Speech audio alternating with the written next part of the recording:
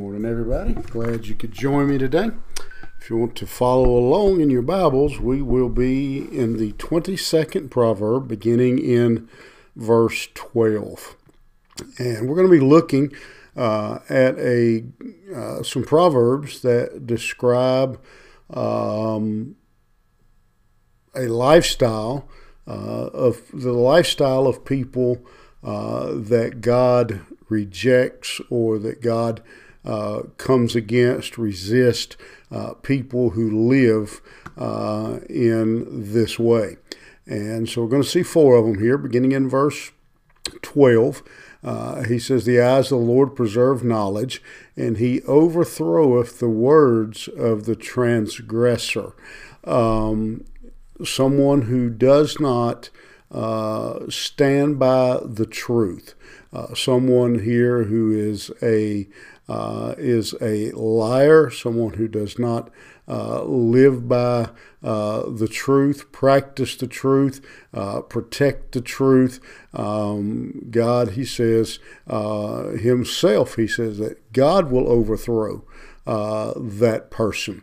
And so God, first person we see as one that God rejects, is one who is deceptive, one who is dishonest, a liar. God despises. Verse 13, we've seen this a number of times. This man, the slothful man, saith, "There is a lion without, I shall be slain in the streets." The lazy man, God rejects the lazy man. And it's kind of comical, some of the illustrations that Solomon has used to describe the lazy man. You'll remember the one, he says he's so lazy, he's got his fork in his plate, but he won't pick it up and put his food in his mouth.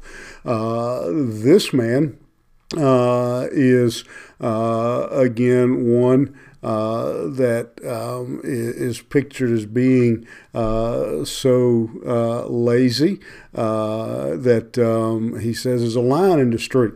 So I can't go out. I can't go to work. The lion will get me if I go out and try to go out and go to work. So he uses ridiculous excuses to avoid work. The mouth of a strange woman is a deep pit. He that is abhorred of the Lord shall fall therein. This is talking about someone who lives a life of immorality. And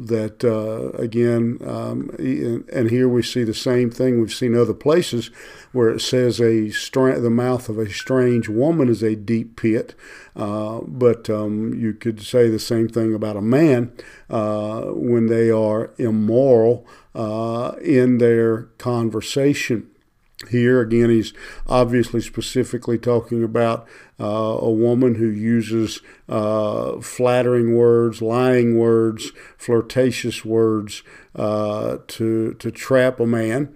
But again, a man could be just as guilty of the same thing. And so the immoral, someone whose words are unclean, their lifestyle is unclean. Verse 15, foolishness is bound in the heart of a child, but the rod of correction shall drive it far from him. A wayward child, a child that will not be obedient, he says is a reproach to God. God doesn't take that lightly. Again, it's another common theme that we see in the book of Proverbs, it says the rod of correction. And so we see God's answer. God says, discipline the child. And so a foolish child. And then finally, verse 16, and I think I said there were four kinds of people here, but there's actually five, miscounted. He that oppresseth the poor to increase his riches, and he that giveth to the rich shall surely come to want. Two kind of different sides of the coin here. The man that is it takes advantage of, oppresses is the word the Bible uses, the poor. The other man is the man who, again, uses bribery to get what he desires. So both of these are the idea of what he's talking about here in this. In other words, someone who gets their income, who becomes rich wrongly by being crooked, is the simple way. He says they're going to suffer. And so in these verses, we have, again, 5 kinds of people: unrighteous people, unwise people that are disobedient to God's laws, and therefore the Bible says that God will come against them, that God will not allow them to stand. And that's comforting, I think, to many of us who we look around, and it seems like a lot of times the wicked and the crooked seem to run wild. This proverb reminds us that that's not the case, that there will come a judgment day. There will be a reckoning day. It is also a reminder to us the same thing, to be very careful with our life because there will be a day of reckoning. And God is, as this proverb has laid out, God is watching. God sees it all and is keeping an accurate record of man's actions.